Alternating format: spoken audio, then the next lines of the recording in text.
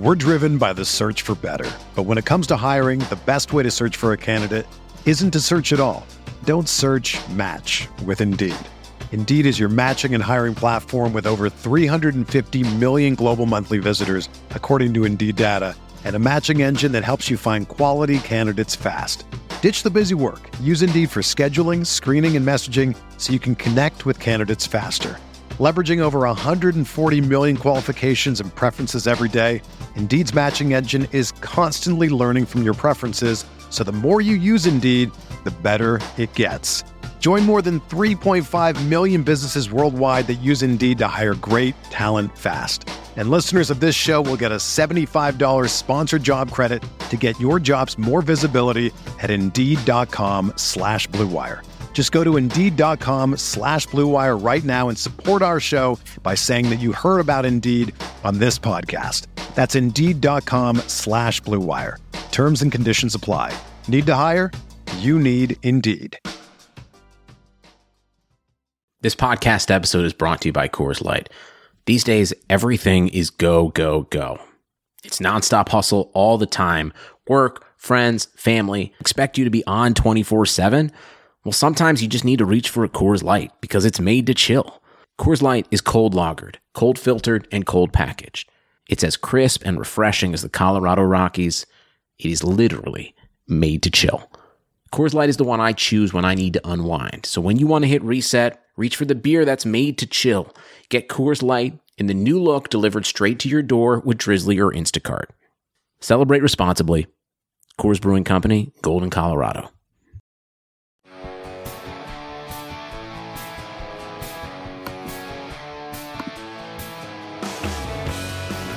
Welcome back. This is the Big Blue Banter podcast. I'm Dan Schneier, and I'm joined always by my co-host, Nick Turchin. Today, we're breaking down the Giants' pass catchers, both the wide receiver corps and the tight ends. As always, our analysis will be based partly in the All-22 coaches film, also in analytics, and also the eye test.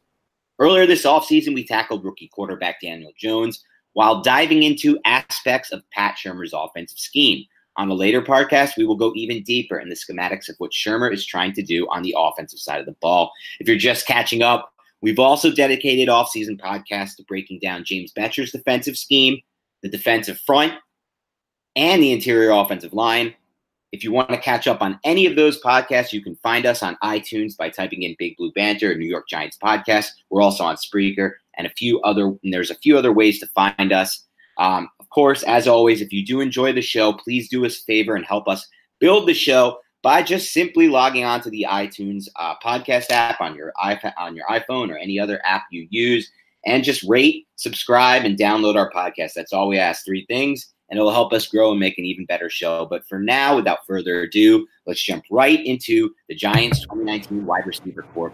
And we're going to start with young Sterling Shepard, who is coming off a full 16-game season health-wise, the most yards per catch in his career, and the most snaps he's seen as a boundary wide receiver since joining the New York Giants. The expectation is that Shepard will be used interchangeably with Golden Tate in the slot in 2019, but spend the majority of his snaps on the boundary. Nick, during our All-22 review of the 2018 regular season games, you once referred to Sterling Shepard as the best route runner on the roster. If I can promise you that you won't receive any death threats from the Odell Beckham Jr. fan club, would you care to confirm what you saw? Also, from what you've seen from Shepard, do you believe he can step into and excel in a larger role as a boundary wide receiver in 2019? Yeah, that's sorry.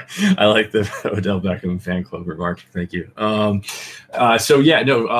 Sterling Shepard, definitely. I think from 2018 tape, you see a player that he excels in all parts of the route stem, including the release. What I didn't notice when I went back and watched again, he has a really good first step, and he's got pretty good twitch. And within his first step, he gains a lot of ground. He actually chews up grass pretty well. So when he faces off coverage, he kind of gets there very quickly, and he sells that he's going deep often pretty well, even if he's not quote unquote, a deep threat.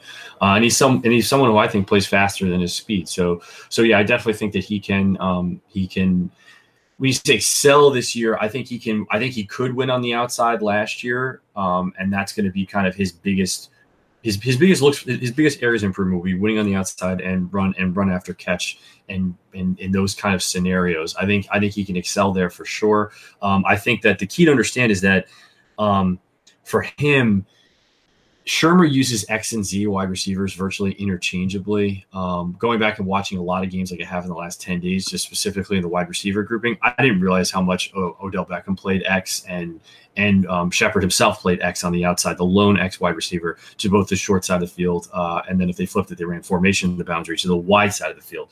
I definitely think he can and he will. His areas within that where he's going to want to improve a little bit on our play strength within the route stem and holding that red line against defensive backs. But, we're talking about minor details here.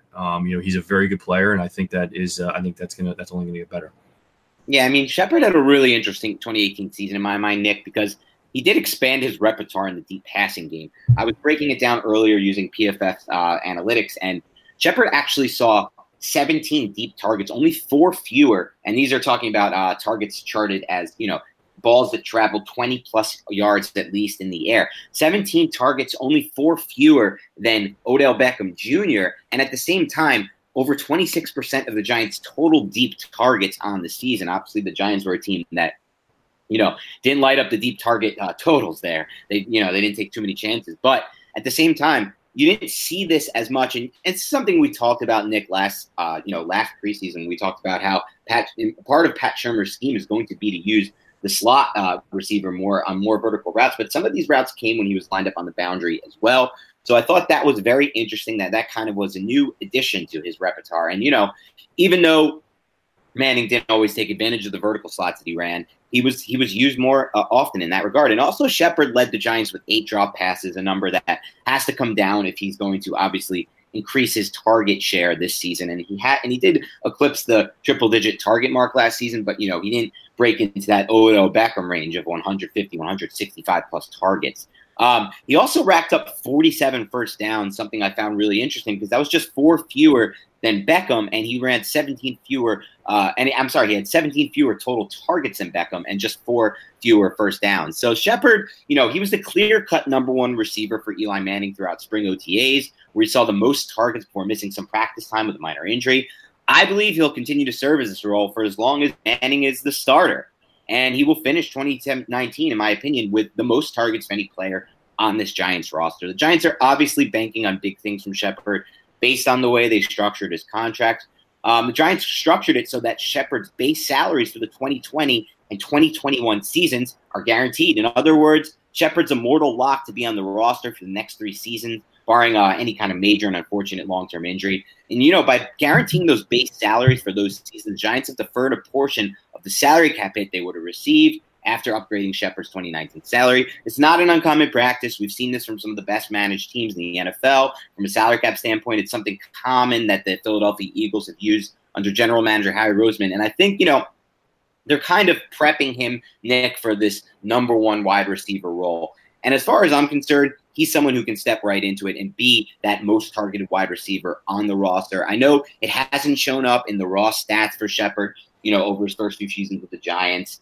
And some people will base it on totally his raw stats. But for me, it goes beyond that. And some of the things that you touched on, Nick, are exactly why I believe he can step into this role. Sometimes you got to break it all down and look at the actual game tape and see what he's doing on a per route basis. And sometimes that can overtake those raw stat totals. And obviously Shepard has also been a wide receiver, as I mentioned earlier, who's been a little bit, marred by – some of his seasons have been marred a little bit by injuries, played through a lot of injuries, a lot of ankle stuff.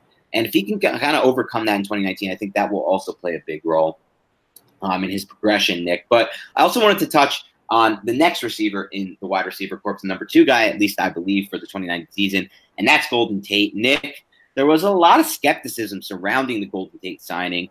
I believe that was based on his age and fit for some of these people, and also because of the timing, because it came right after the Odell Beckham Jr. trade. Some fans believe the Giants already had a slot receiver in Shepard, and they needed a bigger boundary guy to pair with him. Meanwhile, Tate seems to me like the perfect fit for Shermer's actual scheme. From a skill set standpoint, Tate leads the NFL in forced missed tackles among all wide receivers since 2012, and quite frankly, it's not even close. He had the most forced missed tackles among all receivers in 2018, despite obviously his rocky season where he was traded midseason to a new team and forced to learn a new playbook and develop a new rapport with the quarterback he's never played with.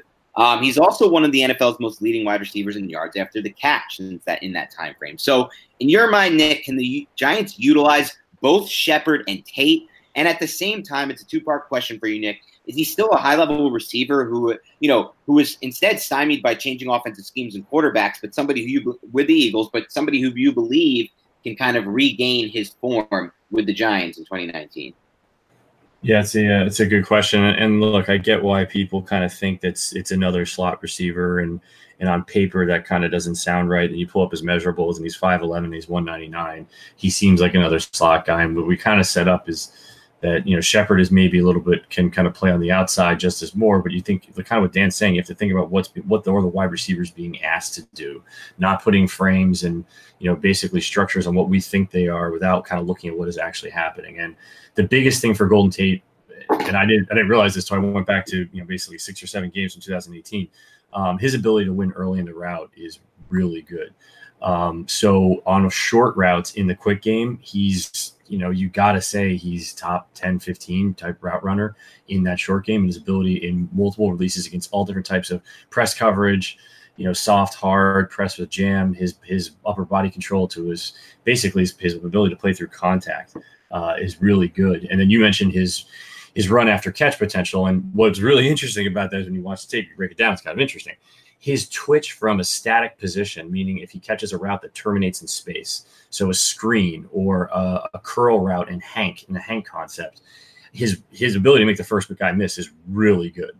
His ability to evade the first defender that way. When he's running a shallow crosser, it's solid, but he can misjudge guys on occasion. And partially, I think that's because of his age. He's kind of, he may be used to doing things that he couldn't do, 6 and 7 years ago.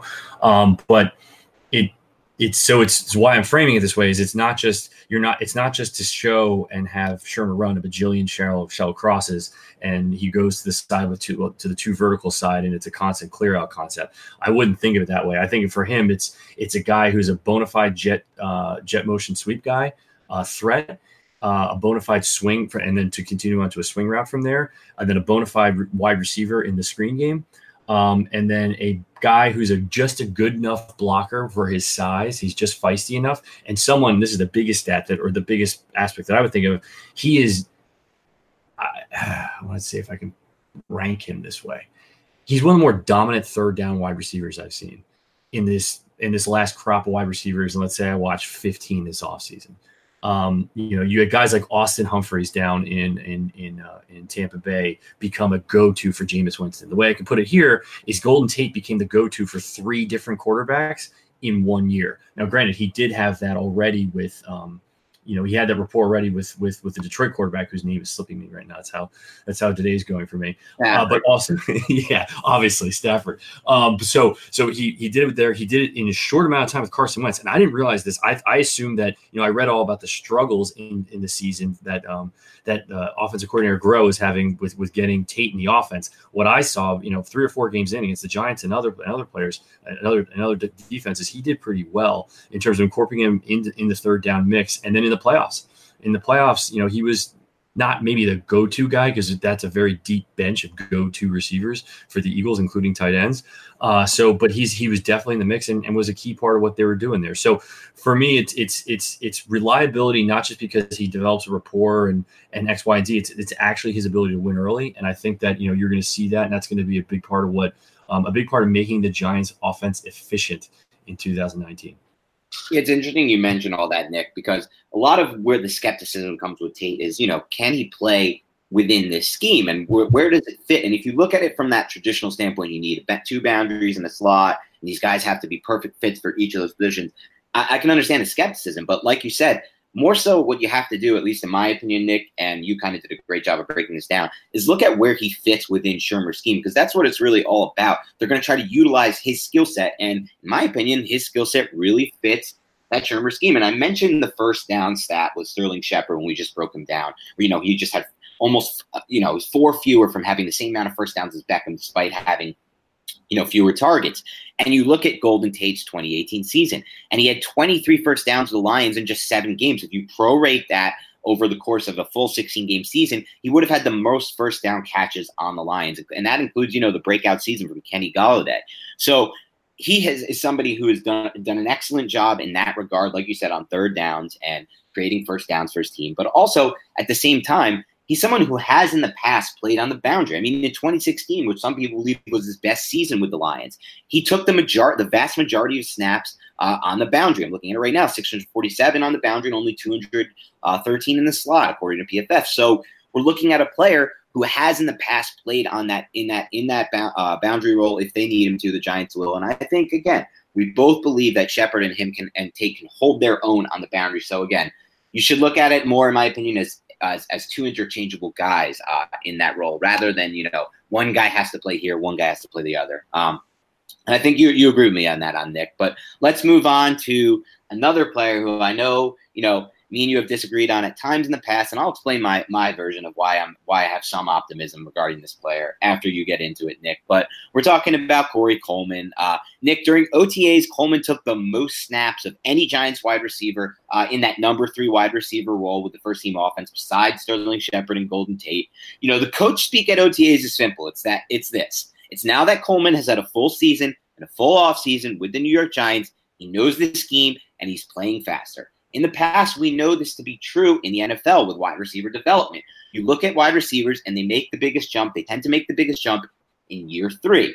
Why is that? It's because they're so much more familiar with the scheme. They make a small jump in year 2, definitely a considerable jump from that rookie season, but they tend to make that big jump in year 2 or 3 because, again, they're playing faster. Now, this is all good and well if it actually can translate for the Giants. The Giants are hoping that, considering he just joined the team midseason in 2018, now is going to be the time, or moving forward is going to be the time. Nick, I remember watching Coleman dominate at the Big 12 level, and it wasn't just, with Baylor, and it wasn't just as a deep ball receiver. For me, it was mostly what he could do after the catch. Now, at the same time, Nick, I've been fooled by players like him before. I was high on John Ross, a receiver who at Washington was, billed by some people as just a deep threat. But I saw a guy who was creating a lot of separation in his route running and making a lot of big plays after the catch. Now, in an offensive scheme like the Giants, Nick, that prioritizes yards at the catch, can the former 2016 number 15 overall pick, and that's what Coleman was, find his niche within the NFL with the Giants, or is he simply a player who you believe is more smoke than fire? Yeah, he's Corey Coleman. It's interesting when you kind of go from Tate to Coleman because their profiles are different, but their measurables are very, very close. So Coleman's 5'11", 194. Tate's call it 5'11" to 199. Their 40-yard times are 4.37 for the pro day at Coleman and 4.42 for Golden Tate. What you see on tape is very different between the two of them. You mentioned at Baylor with Bryles, he was able to do a lot of things. And one of the biggest point you made is that with the ball in his hands, he is way faster than running a route. That is 1,000% true. With the ball in his hands, he actually has way better play strength than he does running routes. Running routes to him, I went back to his 2016 tape on to basically 4 games of his last year for the targets. He only had 12 targets last year, some crazily low number. Here's the upside. The upside is against off coverage. He can chew up grass pretty well. He's got subtle wiggle in his stem as he gets to the secondary release, as he gets to that, basically as he arrives to that defender, that defensive back. His 4th and 5th stride speed and space is called solid. I would say it's nothing close to a 4.37 type level. And his run after catch potential is definitely there. So he starts to look a little bit like Golden Tate. The downside, though, the worst part, versus hard press, he is virtually a non-factor. This was consistent from 2016 on. I mean, in the NFL, if you watch the Pittsburgh game from that year, big physical corners, I mean, he's a total non-factor. Suddenness in his release is way too inconsistent for a player of his talent. This guy has a lot of athletic ability. And overall, you really don't see much of a plan, even in 2018, to attack coverage. So what I mean by that is when he runs against outside leverage defensive backs, he is a straight line runner. He does not attack the leverage by running towards the outside by stemming his route to the outside, which basically kind of puts the defensive back in a bind. So I understand how his play speed could pick up because he understands the system more, but I'm still way back looking for these fundamentals to improve over 2 to 3 years in the NFL. Now, this gets into an interesting conversation about coaching and taking to coaching. If you watch the end of the Hard Knocks, when he gets basically thrown off by trade, right, from the Browns, that coaching staff is incredibly frustrated with him. He claims that was kind of not telling the whole story, and that is what it is, because you go back to 2016, which is a different coaching staff. So he's had a lot of coaching staffs in basically 4 years, right? The details for the entire wide receiver group are borderline terrible. You can read from their stances what the plays are going to be, whether it's going to be a wide receiver screen to a run. Every snap, the wide receiver stances look different, including his. So I understand how part of that is chalked up to coaching. I think part of it kind of comes into how much he wants to be a professional to find these details, to get into these details, because again, going back to Golden Tate, it's an interesting contrast. Tate is an aging wide receiver who just got paid a lot of money. I would say Tate's athletic ability overall is probably just a little bit less than Corey Coleman's. Coleman's ability to make a roster and get consistent targets is going to be his ability to for those details in his release and his route running, because that's what stands the test of time to be able to create separation. Yep. What you saw last year was not that. Against Indianapolis, a team that plays a lot of cover two variations, let's call it, he's a non-factor. He needs to get to that point. So he absolutely can get to that point. He shows the potential too, by the way. He shows a chop wipe release. He shows all types of things that you want to see. It's just not nearly consistent enough. If it gets there, his upside, I think, is way short of a Golden Tate, just because I think his overall speed is not really there. But we'll see where that goes. I think the more important thing for him is finding that floor, and the floor will be in the details. And maybe this is the time for him in New York, and he's gone through a lot of stuff basically, and he has some resiliency in his background where he grew up in a pretty tough neighborhood. So I think that he's a survivor, and I think he can do it. It's just kind of hope that he does. But until that tape changes, it's tough for me to change, and we'll see what happens. And I totally understand that, Nick. Based on what you've seen so far, and that's all you can really base it on, he's not the kind of player you can get excited about, and optimistic about making an impact. For me, the way I see it, and the reason why I can find that silver lining, and again, I'm not going all in on Corey Coleman. I'm just saying he's a player who I saw a ton of potential from when I evaluated him at Baylor, and a player who I thought, was going to be an excellent receiver in the NFL. And my whole belief is that it's possible, Nick, and it's not something I'm going to guarantee, but it's possible that he's a player who simply just didn't have the mindset you need to be a successful NFL receiver for the first 3 seasons of his career. Now, 2 with the Browns, obviously that didn't work out. Injuries played a factor there. He was injured during his time there. And again, it may not just be the injuries, but at the same time, when you hear something like that from him, where you don't hear the full side of the story, with regards to my riff with the Browns coaching staff and what led to the trade, part of me wants to say it's a player making an excuse. The other part of me wants to say that coaching staff had Todd Haley and Hugh Jackson, neither of who's employed in the NFL anymore. Hugh Jackson, to me, is one of the biggest clown head coaches I've ever seen, and that's why I'll describe him. I mean, I won't say the same about Haley, because I like Haley's scheme and I like what he's done from a schematic standpoint. But it doesn't really seem, from what I've observed, that he's much of a player's coach either, or much of a guy who can connect with these players either. So for me, I think it's possible he's found a little bit of a home with the Giants. He's changed his mindset. He's realized that, listen, I don't have a scholarship in the NFL anymore. For starters, that was proven by the fact that he was dumped by the Browns and then dumped by the Bills, and the Patriots didn't find room for him on their practice squad, and the Giants snapped him up. At the same time, I feel like it's also possible that he realized, listen, Dave Gettleman's not the kind of general manager who's going to give me a scholarship either. I think that's been proven pretty clear by all of Gettleman's decisions since becoming general manager. So this has to feel like a last chance for Coleman to me, Nick. And the fact that he is running with that first team over Latimer says something to me. And again, I'm just going to but I'm just going to use I'm going to bank my optimism at least. And again, it's not the most optimism in the world, but it's some optimism on the fact that he is a fit in the sense that you talked about a little bit, his after the catch ability. And while obviously he needs to play faster and attack cover too, and all these, there's a lot of ways that he needs to improve his game. I do have some faith that he can kind of refine that skill set that made him special at Baylor. And again, he was not a one-trick pony at Baylor with the deep game.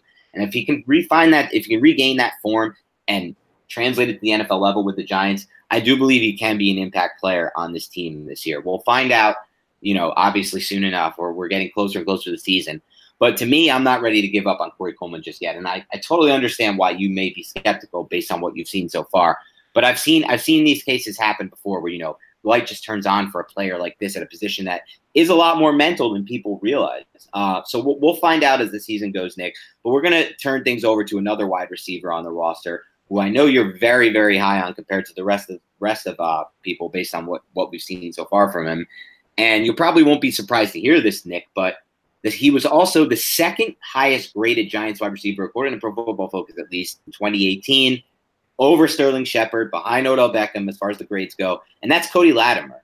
And in my opinion, we saw a little bit of what he was capable in Week 17 when he kind of did a really good job of helping the Giants stay in that game against the Dallas Cowboys. Obviously, they lost on a final touchdown pass from Dak Prescott to Cole Beasley in a game that, they were very close to winning.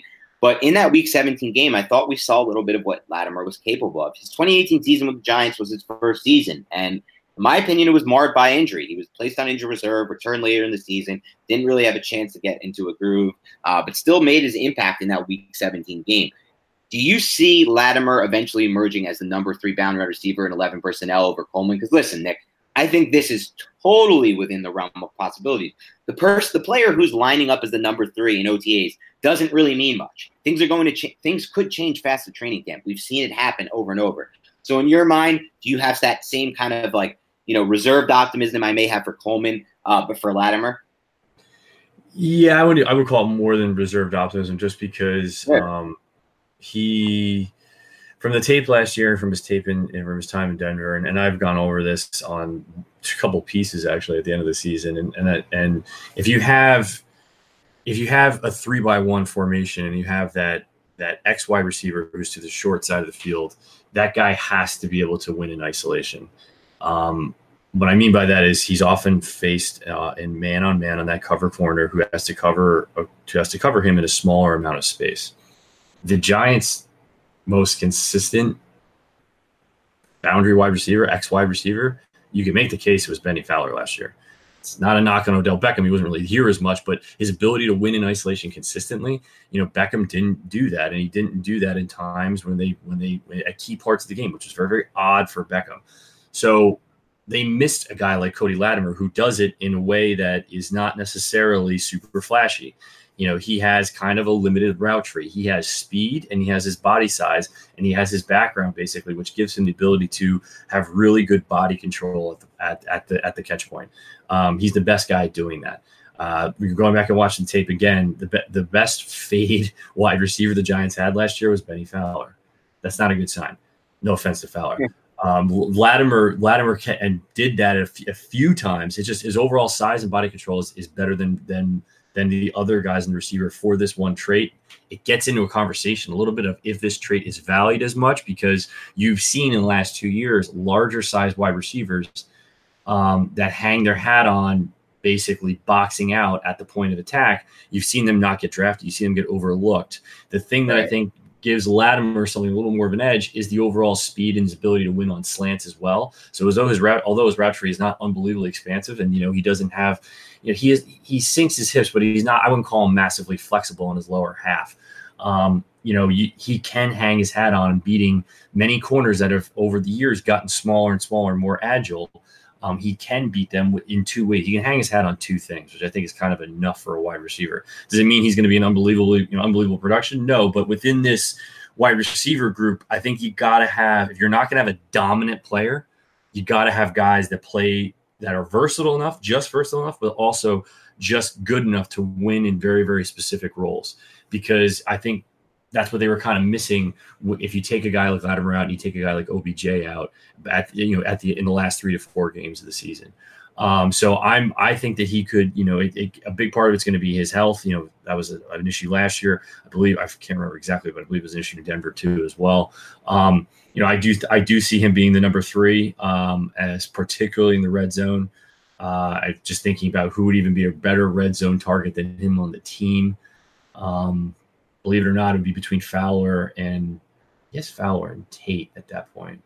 It should be anyway. I would put him as the number one target there in the red zone, and definitely see him as that getting the third amount of snaps in that group. Yeah, I mean, Latimer is definitely an interesting player for me too. I like what I've seen as well. At least from the limited snaps we saw from him during the 2018 season with the Giants. And, he rounds out a group of a top 4 wide receivers on this depth chart, in my opinion, at least as it will shake out for 2019, that were all top 60 draft picks in the NFL, which I find interesting from the standpoint of, clearly the NFL believes that he has the talent to play at this level. And we'll see if that can translate. We'll see if it can translate to a stronger wide receiver corps than people believe the Giants will have, at least for the 2019 season. But, we're moving on to a number 5 on the depth chart, who some believe can move all the way up to number 3 on the Giants depth chart. That's kind of how the offseason buzz works. There's not much going on. So when a player stands out as much as this receiver did during OTAs, he starts to gain some traction with the fan base. And no Giants player had more buzz during OTAs than rookie Darius Slayton. Went from having a case of the drops during that rookie minicamp to earning multiple call-outs from head coach Pat Shurmur, who referred to him at the end of OTAs as the most improved player on the roster. In addition to that, by the end of OTAs, Slayton began working in briefly with the first-team offense. He started seeing some first-team reps. Nick, my question for you is, we touched on Slayton during our our podcast breaking down the rookies, but I'm not sure if you've seen any more of him since on tape. There's obviously limited tape out there from his days at Auburn, but is there a path to playing time that you see for Slayton in 2019 outside of special teams? Yeah, definitely. He's an interesting 5th rounder because just for context perspective, the Auburn offense had a much more prolific 2017 than it did 2018. So, from Stidham on down, there was high chatter at the end of the 17 season, and not nearly as much chatter coming out of the 18 season. So he's 6'1", 190. It's not that far from Cody Latimer, 4.39 40 yard. And it's interesting about him, you kind of have to mention, he has 32 3/4 inch arms. He's kind of gangly. So he's got gangly speed, but his athletic movement wise, he's a really good glider, and he kind of comes to speed pretty quickly as a glider. So kind of has almost, if you watch Brashard Perryman on tape for the Cleveland Browns, they don't look that dissimilar, kind of moving through the middle. I did go back and watch some more of his 17 tape just to really kind of get a sense and a feel for his upside. When I first described him on this podcast, when I first went through this, I don't think I gave him enough credit for his ability to win early in the down and his ability in his releases and his suddenness in his releases. I saw an improvement throughout his 2018 season, but back in 17, he was actually doing it against press coverage. It was a little bit better than I realized. I graded him pretty low there. I think he's more of a mid-range. He's not a super twitched up receiver. His vertical speed comes on his 3rd and 4th stride. So kind of like a little bit how we've described Corey Coleman, he does his best or has his best speed versus off coverage. But where I think is interesting is, although he didn't have a ton of tools in his toolbox at Auburn in terms of gaining separation through technical fundamentals, which we've talked about, he was still able to take the top off of defenses pretty well, which the Giants do not have a guy on the roster really to do this type of speed. That becomes kind of critical. So this now backs up into a conversation about offense, and I think it was a big part of what was missing from the Philadelphia Eagles offense that Golden Tate was a part of last year.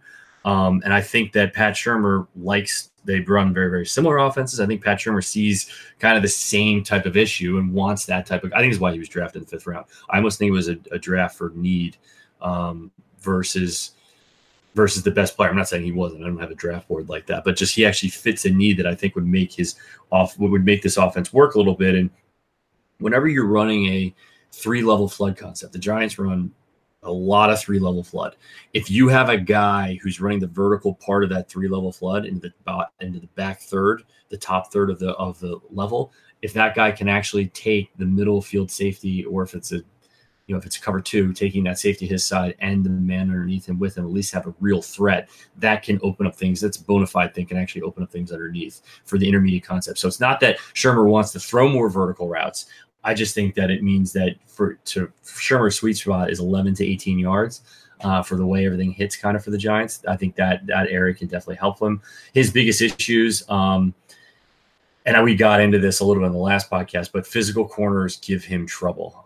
His frame like I said, a 6'1", 190. He needs an NFL weight room, and he needs, and this is what I think it's kind of cool. He needs a guy like Cody Latimer to kind of, and even guys like Golden Tate, and even guys like Benny Fowler, guys that play very well through contact. He needs to get around them more, and the more he gets around professionals like that, I'm not sure how much individual time really is at the college level with Auburn. Malzahn's a great coach, but it's one of those things where I think the details that he needs can be, if you took this player and added details, I think you'd have the potential upside looking at a guy like Cody Latimer, because I think he has the range and the catch radius and even the hands. His hands are 10 inches.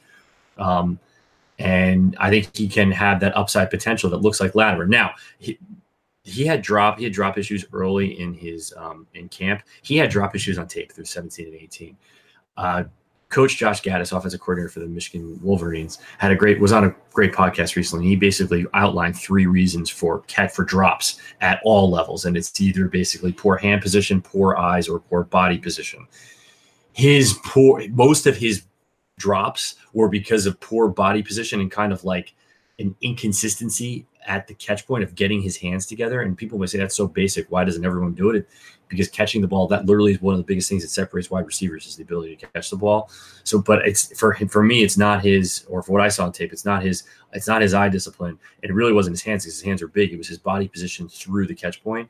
And I think part of that can kind of be improved a little bit, and can be improved if you're around professionals that are a lot better than you at doing that, like the Giants have now. So I'm looking for that type of improvements that way. I don't think that type of improvement throughout camp. Guys can kind of knock him for, within the route stem. He's not the most fluid guy. His ability to sink his hips is, I would call it, adequate. But if you're running a deep post, I absolutely think he has the suddenness and the real danger there to threaten those defenses, and can kind of fill a void. Maybe if it's only temporarily for a season, and then see what his ceiling looks like after a year. So I definitely see more than just I think he could be the 4th wide receiver on this team for sure. Maybe not on early downs, because he's not a great blocker, and he's by far the worst blocker in this group. But going forward, I think that there's upside there based upon his speed, and we'll see what happens. It's interesting that, because as far as playing time goes, I think for a lot of these rookies, it's a lot about just, can they trust you within the scheme to know what you're going to do on every play and to not make a mistake? And that's something I think will come with time for Slayton. And I also think eventually he's kind of more of a fit for the offense with Daniel Jones rather than the offense with Eli Manning, based just on what we expect the offense to look like with Jones versus Manning. But one thing I saw when I've done my, my best to try to evaluate what I have, the limited game film I have of Slayton, is in a better than expected Nick second and third gear. And I know we talk about that second and third gear with Evan Ingram, something he has, but it's something I saw in the bowl game. It's something I saw more from his 2017 games with Slayton. It's that ability to break away from defenders. Is that something you saw as well with Slayton? Is that something that kind of to get you a little bit excited about with, as it fits the Giants scheme? Yeah. And you know what? And that's a good point to bring up, because I'm probably not explaining this like the best way, but basically he doesn't have the tools to get open, but he has the recovery where if he gets knocked on a second and third stride against off coverage, maybe the guy's playing like a cover 2-ish depth at 5 to 6 yards, he has the raw ability to basically turn on the jets from there and play through that contact and almost come off better than he did than almost as if he had a clean release. So yeah, no, I definitely see him as someone with talent, if you added basically fundamentals to his talent, he could absolutely do that, and do that on a pretty consistent basis, because it's pretty effortless speed as a glider. He's got good forward lean. He opens up his hips pretty well. He doesn't struggle to get vertical. And a good comparison is if you watch Corey Coleman, and we'll have the tape for preseason. If you see him on deep routes, it's definitely more of a struggle. It doesn't mean that one's necessarily better than the other. It's just watching movement skills, and I definitely like Slayton's movement there. Yeah, and it's interesting you mentioned that, because he's also somebody who tested out athletically well, not just in the 40-yard dash, but in kind of the explosive drills, the vertical, the broad jumps. And I think when you're taking a chance on a wide receiver on the third day of the draft, you should always be prioritizing this kind of skill set over, production or some other things at the collegiate level, because this is the type of thing that can be honed in with coaching. And he's someone to definitely get excited about. But as we move forward, Nick, from that remainder of the wide receiver corps, including veterans like Russell Shepard, Benny Fowler, who you touched on, some of the young guys like Alonzo Russell, Reggie White Jr., Alex Wesley. Is there anyone else who stands out and fans need to keep an eye on moving forward? I'm not going to lie. I've not gotten a chance to look at the rookies just because, Reggie White, Monmouth tape at the FCF level is kind of tough to come by. Right. I know I've seen the highlights, but, for me to comment, I want to see at least a couple games. I was most pleasantly surprised when actually watching a couple games of Benny Fowler this morning. And, there's a reason why he's on teams this late in his career. Right. And, he has solid ability in his release to win against press coverage. Is he the best route runner? No, but that ability to win early, basically the way I would frame it for fans is that basically Golden Tate is a much better version of him, but that's why Fowler got so many snaps last year, because you have a guy who could be at X, who could be at Z pretty interchangeably. He played in the slot, every so often. So he's pretty versatile. He blocks pretty well, doesn't shy from physicality. And that brings up one last point I would just make about that. Instead of, me kind of guessing on guys I haven't watched, I think the blocking component of this group is absolutely critical. And not just because you have one of the best rookie running or second-year running backs now in the backfield. I think it's more so because of what they run so often within inside zone to the two-man surface to the weak side. That backside Z receiver, even if he's not motioned in towards the, how many times did fans see the Z wide receiver motioned in really close to the block? Yep. Yeah, so that position, we know that Shepard can do it well. We know that Shepard can slice block and cross the formation and take out a defensive end or go to the second level. And that level, he absolutely helped Barkley with some big runs. I think it's a consistency factor there that is massively key to making this offense more efficient in 2019, or to keep it as efficient as it was in the run game at least. And Slayton has a little bit of a hurdle to go there. I think Coleman's got a big hurdle to go there. Yeah. The rest of the guys really are pretty, they're pretty feisty, the rest of the group, right? And they're not afraid of contact. I think that's going to be a big part and kind of something fun to watch. And the reason why I bring this up is a lot of evaluators in the media and I think it would depend on a team-by-team basis. They kind of don't even look at the wide receiver to do that at the college level, because most oftentimes they're not asked to do it. I just think it's really big in today's NFL. You need those guys to be versatile. You got to have them to be interchangeable on the outside, and they need to be able to block. Yeah, I think it's really interesting you bring that up, because within this scheme and within what the Giants want to do, as far as you said, from not only the blocking scheme, but also their offensive philosophy shift going into 2019 with Barkley becoming the focal point. And obviously, eventually moving to Daniel Jones and that offense that takes advantage of space in a horizontal game, I think that, it's going to become even more important to have really good blockers on the perimeter. And, as you said, when they motion back and all those kind of things at the Z wide receiver position from this wide receiver corps. And that could be the difference in playing time when it goes past Sterling Shepard and Golden Tate, two guys who we know can get that job done. And the Giants feel confident in regards to that. So on that note, Nick, let's move on to the tight ends. And we're going to start here with Evan Ingram. And in games that Odell Beckham Jr. was out, Evan Ingram, Sterling Shepard, and Saquon Barkley dominated from a total raw target standpoint.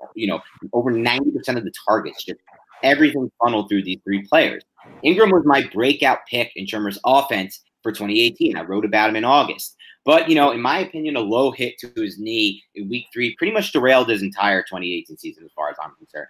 It was never the same when he first came back. And then he immediately in practice injured his hamstring while trying to compensate for the injury, in my opinion.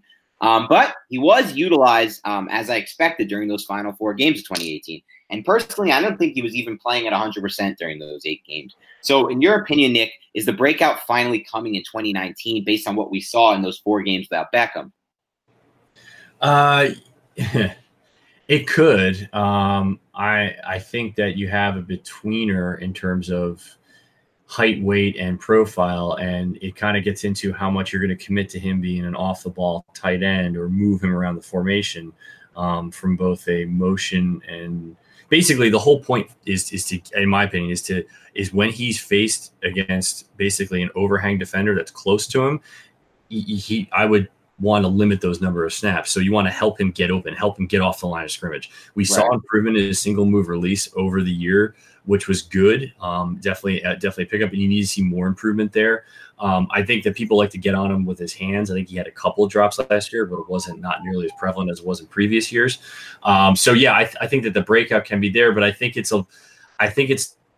not just, he's used incorrectly, so he should be. You just fix that and you're good. I think it's, look, if you're going to run an offensive scheme where you like to run double YY, meaning you like to run overload with two tight ends next to each other, and that's a foundational part of your running game, which the tape in 2018 absolutely shows that. I don't think he's your tight end. I don't think he's the guy who should be in there every down doing that. Now, if you want a sniffer type tight end / really more of an H-back, a guy's going to move around, can move off ball, and I think he absolutely can be your guy because he's dangerous if given a free release. I just think it kind of has to get there, and I'm not really sure if it will. So I'm waiting for that because, like you, I thought there was going to be a big jump last year, and there simply wasn't. And I'm wondering if Shurmur, wants more of a guy who's a bona fide two-way threat in the blocking game. And that's where, I'm not saying he has to get a lot better in blocking because I think he has limitations as being undersized. It's just one of those things where, I think that it's a matter of maybe now they run more of that Y off like I'm describing, and he kind of stands out a bit more and improves his route running, that type of thing. Yeah, I think it's interesting, Nick, because I do think, I may not be as low as you on his 2018 season just because I am chalking up a lot to that injury. I believe that it was a rough injury, sprained MCL. That's really tough to come back from. But at the same time, like you said, there are aspects of his game that I wouldn't say necessarily need to improve, but we just need to see more of. So we'll see if that happens in 2019. I mean, obviously, down the stretch run of that 4-game stretch where the Giants averaged 25.7 points, and that included getting shut out one of those 4 games. So obviously, as you can tell, they scored 40, 30, 35, and 27, I believe, in those 3 other games during that final 4-game stretch.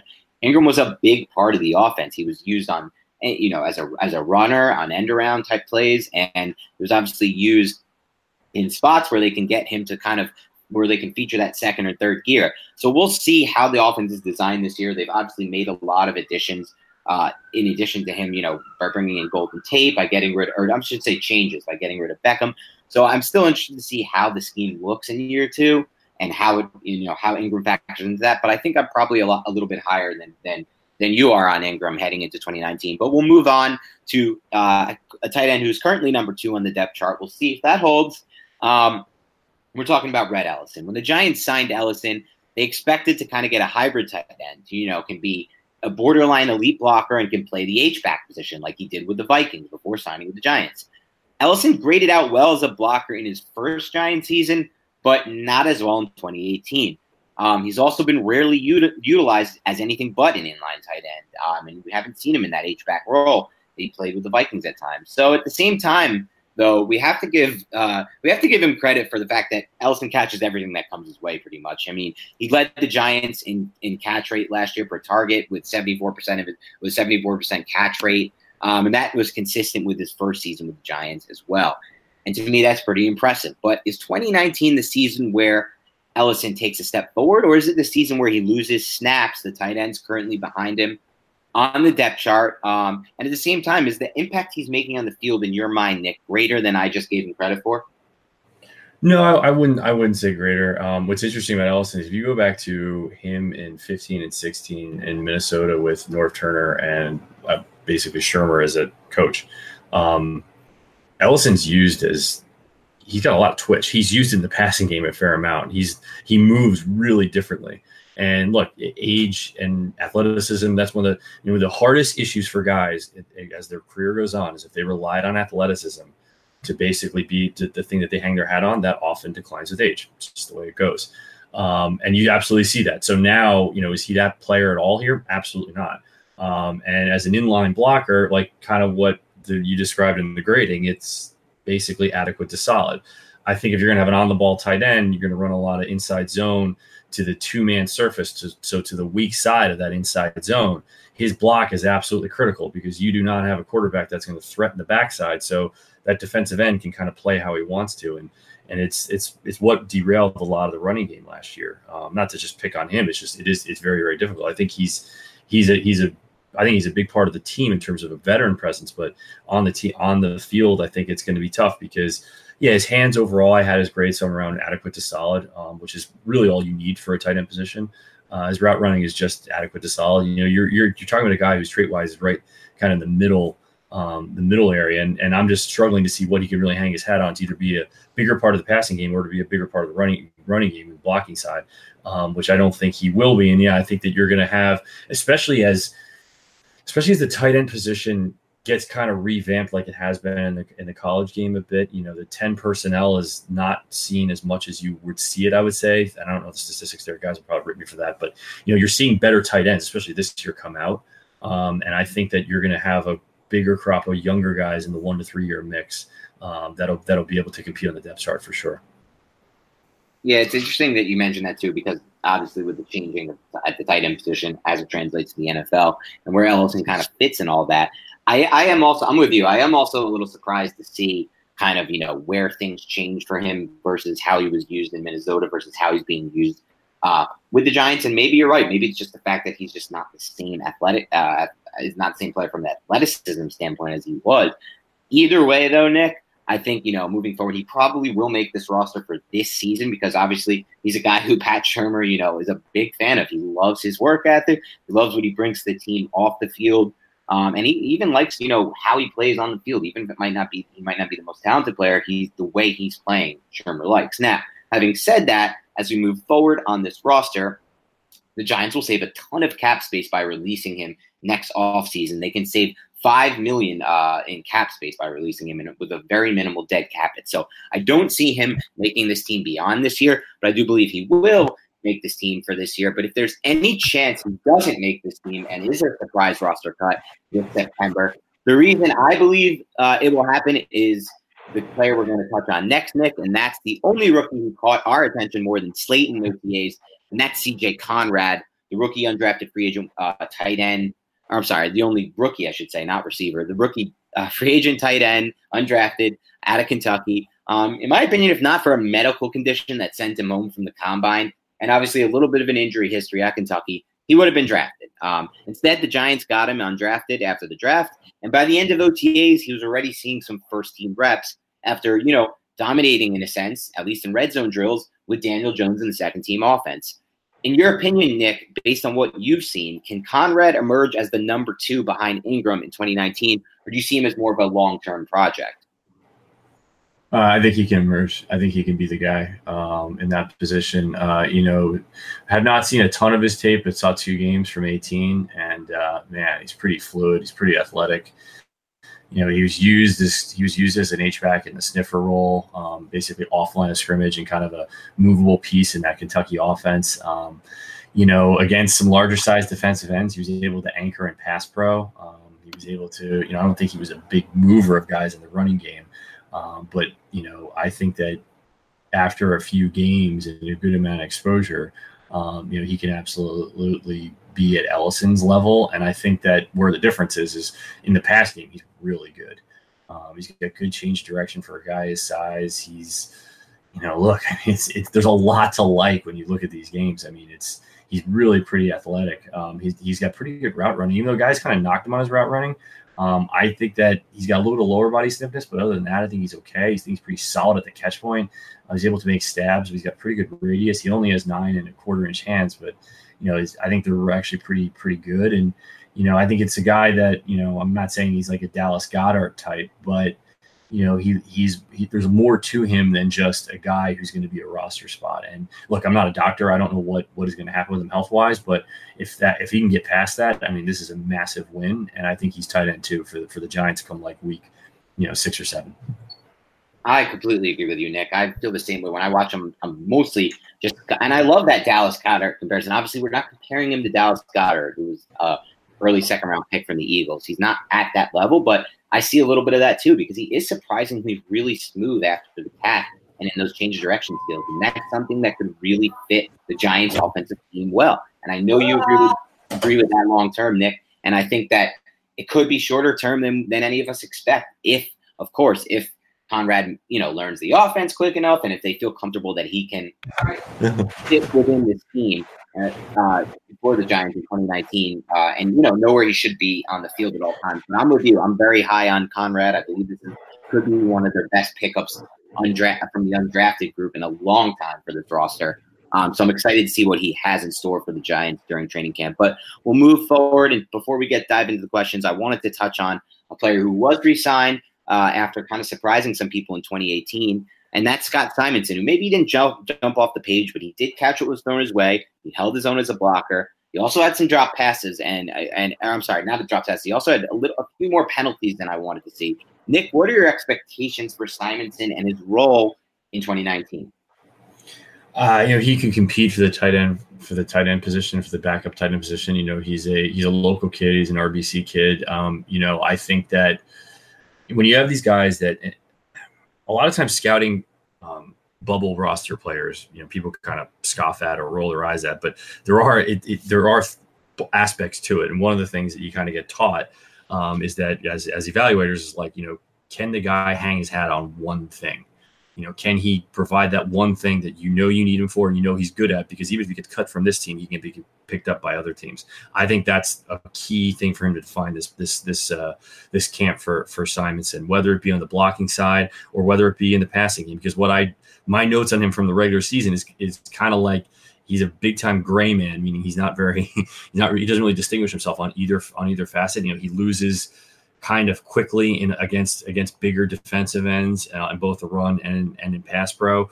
You had a couple of assignment issues that you could clearly see in pass pro. So, I get that things are kind of, maybe the second season can help him with that. And, and as a route runner, I think that it's one of those things where, there wasn't a ton there.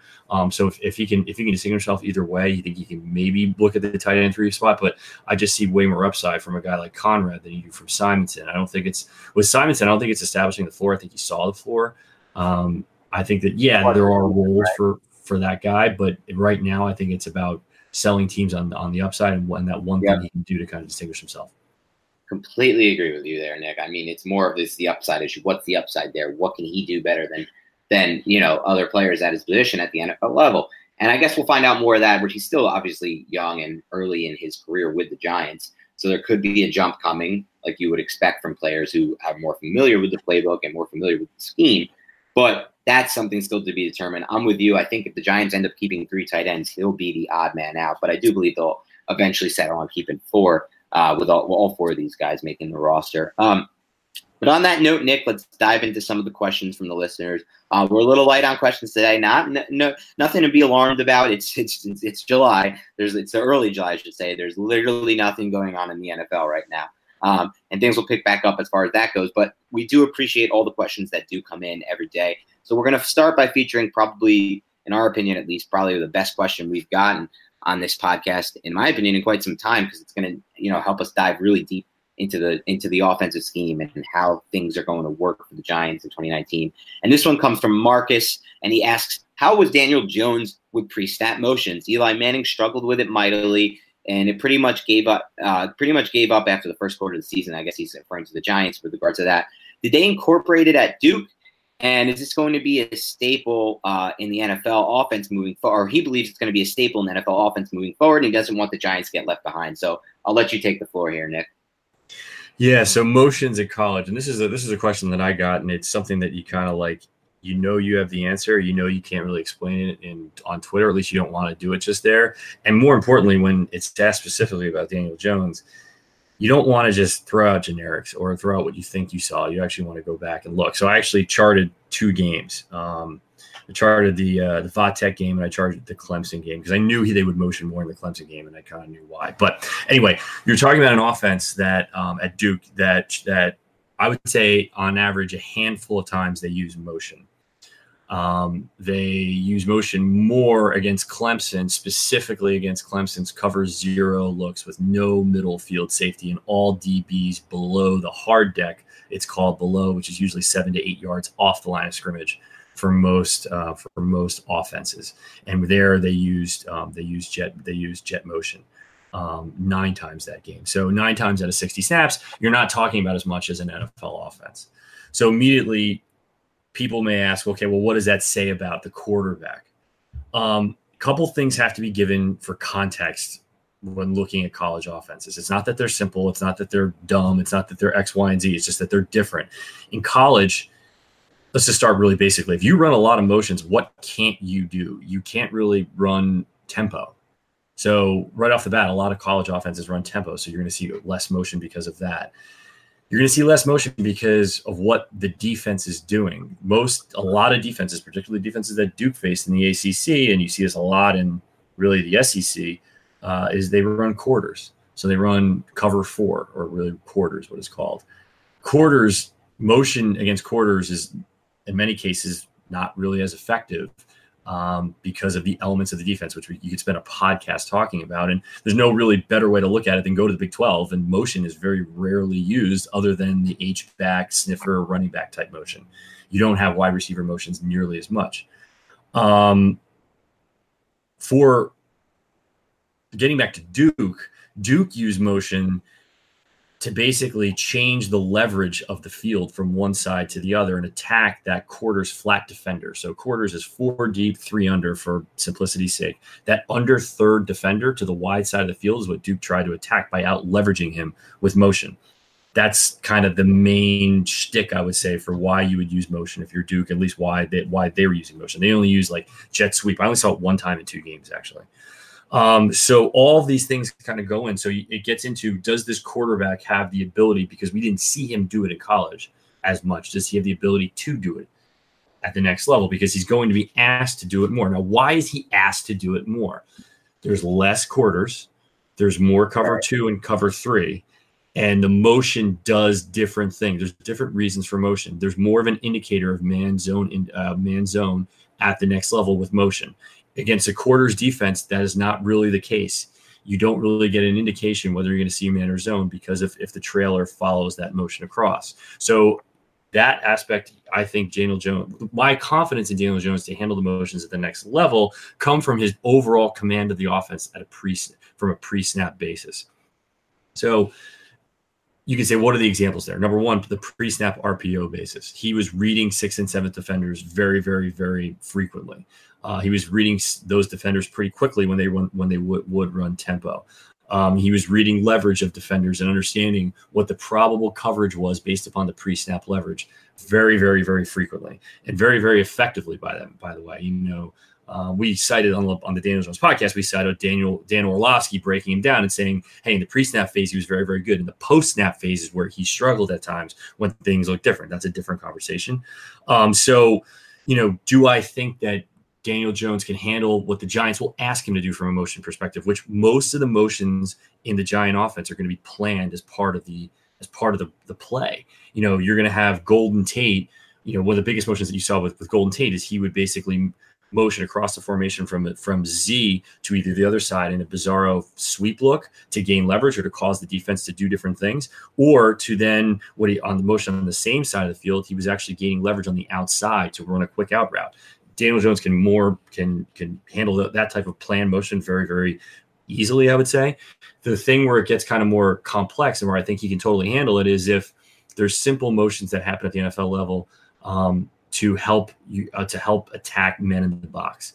So if the Giants run 11 personnel and you have 3 wide receivers, right, and you have, let's say, you have 1 tight end, so you have 6 men on the line of scrimmage, you have 7 gaps to account for. Those 7 gaps need to be accounted for by 7 guys, unless if you're going to steal a gap or one lineman's going to steal a gap. But basically, everyone's playing a 1-gap system. So the question is, how do you deal with that 7th defender? The Giants would motion in a man in, a wide receiver in, to block that 7th defender.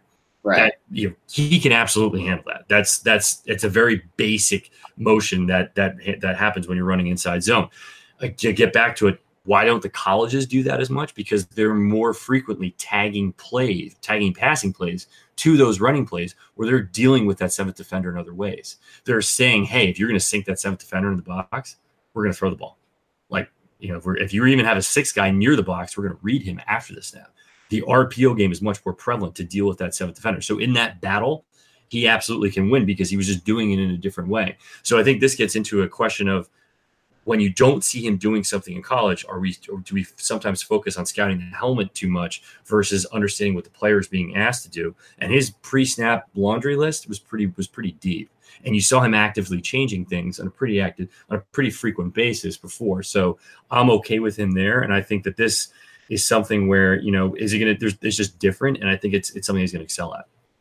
Yeah, and I think you're right about that. And what gets me excited about that, Nick, is that if it is something he can excel at, does that also kind of play into what we talked about on the Daniel Jones podcast from a few weeks ago, where the sense that, eventually once they move Nick to this offense with Jones as the starter, it can create more space in more horizontal space based on his athleticism as a quarterback, and obviously based on what Barkley has done and what we saw Barkley do with an athletic quarterback at Penn State. And does that kind of, lead you to believe that maybe the pre-snap motion will become an even bigger part of their offense, because you can use that misdirection or just use that extra space you create in conjunction with Jones' athleticism, with Barkley's athleticism in the backfield from kind of the shotgun or however you're doing it?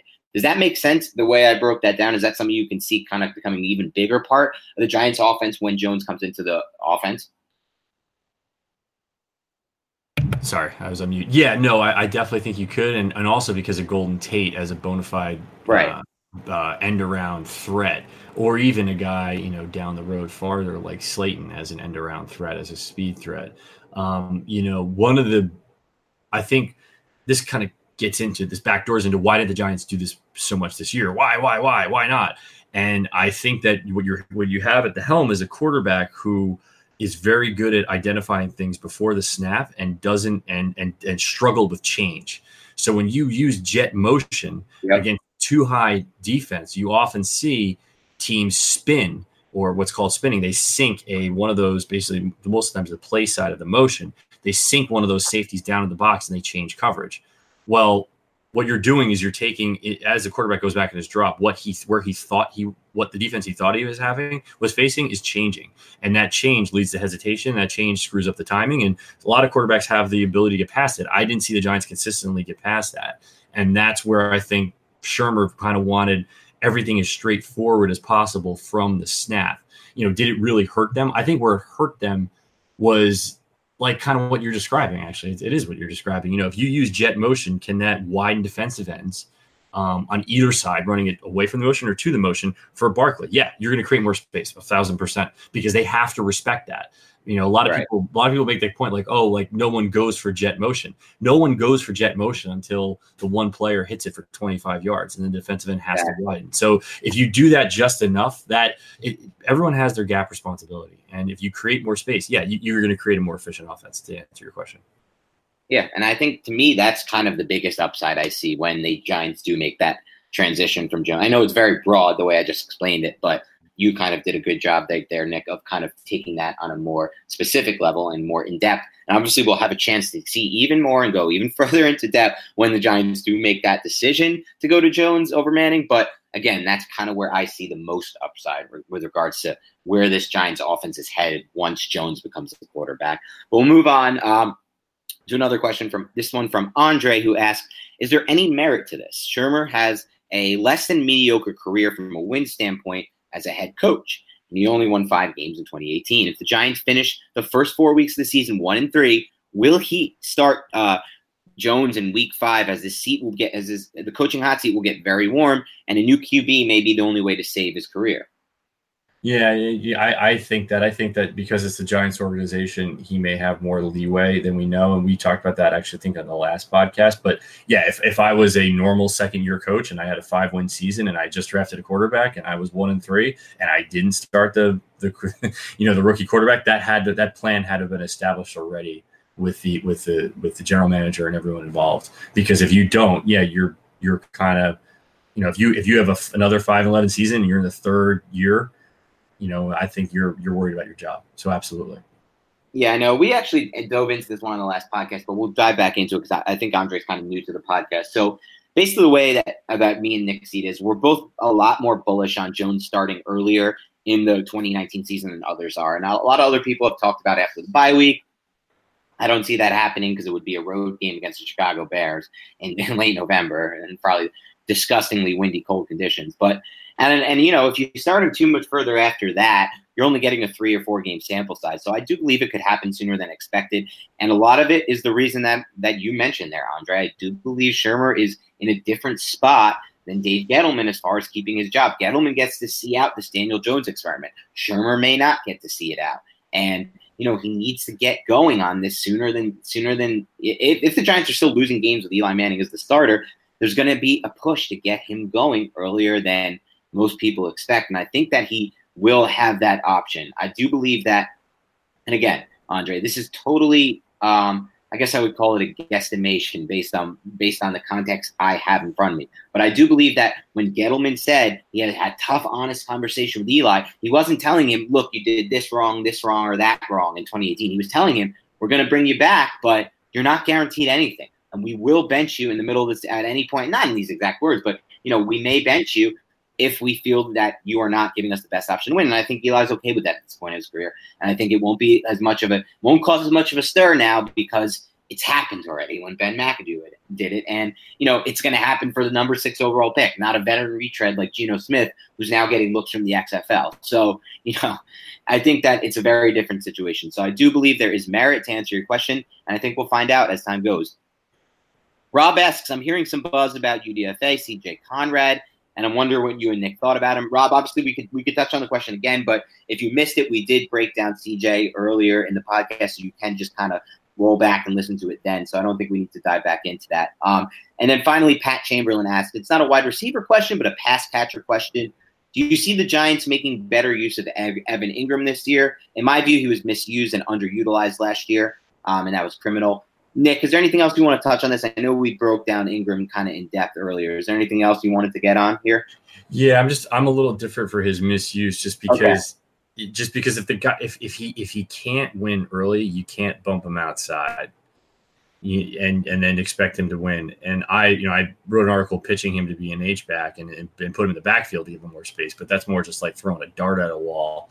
I think it's a matter of the player improving and then the use kind of fine tuning to the player that he is. But I think he's got to make that jump himself. I don't think it's something where, he goes to, he goes to like the Saints and all of a sudden it all changes because you can bump him to the slot and it's like, okay, great. But he still has to find that way to win at the catch point, use his body better and use the fundamentals and, to get open, frequently because he doesn't have that overall crazy ability. And again, I'm just mentioning giant receivers to give people context, like Golden Tate to just find his way through and, make catches in the 2 to 4 yard range. If he could do that, I think you would see the ball a lot more. It's just one of those things. And I'm not of the camp that I think Eli was always going to one, was kind of centered on OBJ. I think that he was looking for guys, anyone that he could trust and likes to distribute the ball pretty frequently and widely and would do that for him for sure. Yeah, I think I agree with you there, Nick, but I am curious on one thing, Nick, and this is something that I've always been interested on, and I want to know your take on it. Is it more based on scheme? Is it more based on the quarterback? Or is it more based on Ingram? And when the Giants drafted Ingram, I assumed that there would be a new addition to the offense that, quite frankly, we hadn't seen since Martellus Bennett was the tight end for that one season. I believe that back in 2012. And that's a vertically attacking tight end. I mean, Ingram is a guy who has that 4.4 speed, and he can get to that second and third gear. I know it takes him some time, but when he gets there, he's going. And, you see some offensive schemes and some offenses like the Chiefs, for example, with Travis Kelce, just utilizing him as a vertically attacking tight end. Is there a reason why we kind of haven't seen that vertical game from Ingram? Is more of my question. Is that something where, he's being misutilized or underutilized or misused or whatever we want to call it? Or is it more on the quarterback? Or is it more on him? Where do you see that? A mixture. It sounds like a lame answer, but a mixture of all three. Does Pat Shurmur have the most vertical stems for tight ends in that position? I don't have the answer, but you see him down the field enough. I think it gets back to his ability to get off the ball and to get into that position correctly. And what you often see is that, let's just be more specific. When they're running a snag concept, so the tight end or usually the 3 wide receivers running a corner route, one of the other 2 wide receivers is running like what's called a snag route or a sit route where he comes back over and sits down on the ball. And the 3rd wide receiver is running basically a shoot route to the outside. It's a cover 3 beater, but it beats a lot of things. That guy running that corner route, that can be that tight end, he's got to get a clean release off the line of scrimmage, which doesn't mean just off the line, but through the second tier where he can't get collisioned. One of the biggest issues with Ingram is that if he gets collision, his body control and his ability to play through that is not there yet. So you're not really throwing that vertical stem into the corner route is more to open up the thing underneath, because the quarterback may not trust that guy to win that early, because that's the way that the scheme is kind of designed. Or not win that early, but beat that guy, that man or zone consistently. So I just think it's a confidence thing, with as well as the fact that the guy's not doing it. And if he did it, I think he would get the ball. And again, you could criticize Manning a little bit, but I think it's pretty even that if you're open and if you create that separation, Manning's going to deliver the ball to you. I think that is what you're seeing, and that's where the lack is coming. And overall, yeah, is it? I'm even thinking of like the throwback game that the Giants run a lot of, where they run play action and he leaks out the tight end leaks out the backside and goes to the back end. When Ingram was throwing those balls, he had a couple tough drops, and it doesn't take much to derail offenses from coming back from that.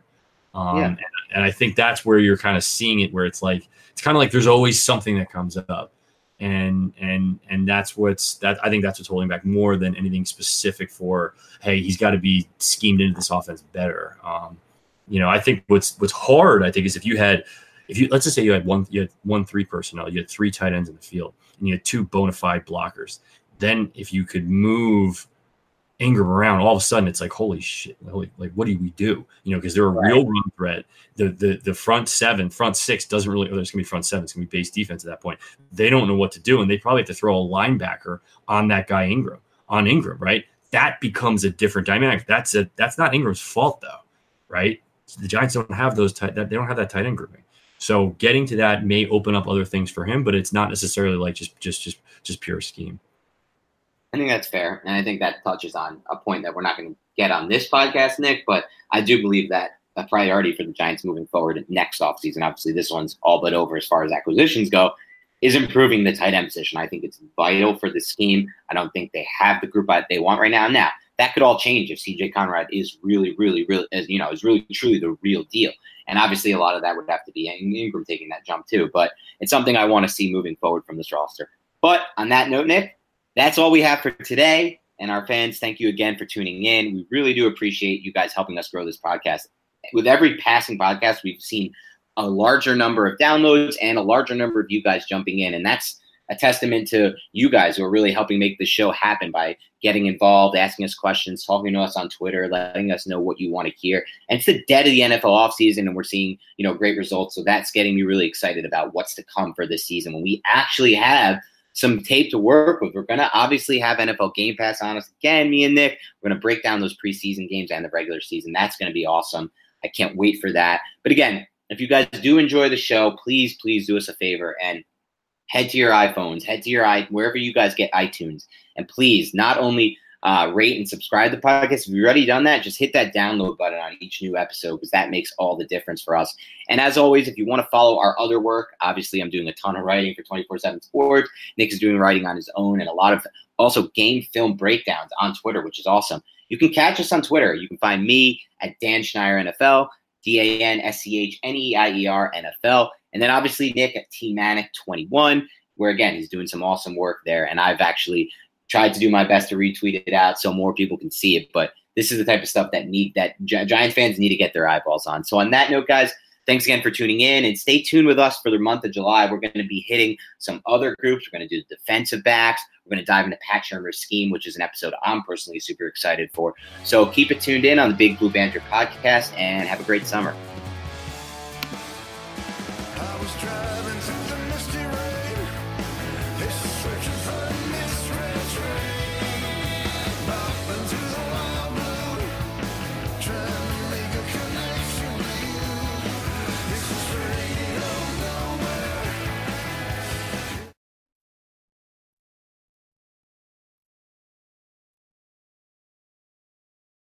The headlines remind us daily, the world is a dangerous place. The elites in charge say everything's fine, stop noticing. But you know better. And your gut knows that time is short to prepare for a world that is 4 missed meals away from chaos. My Patriot Supply has helped over 3 million families become more self-reliant and is the company Americans trust to prepare. Go to MyPatriotSupply.com and secure their best-selling 3-month emergency food kits. Each contain delicious breakfasts, lunches, and dinners, averaging over 2,000 calories per day.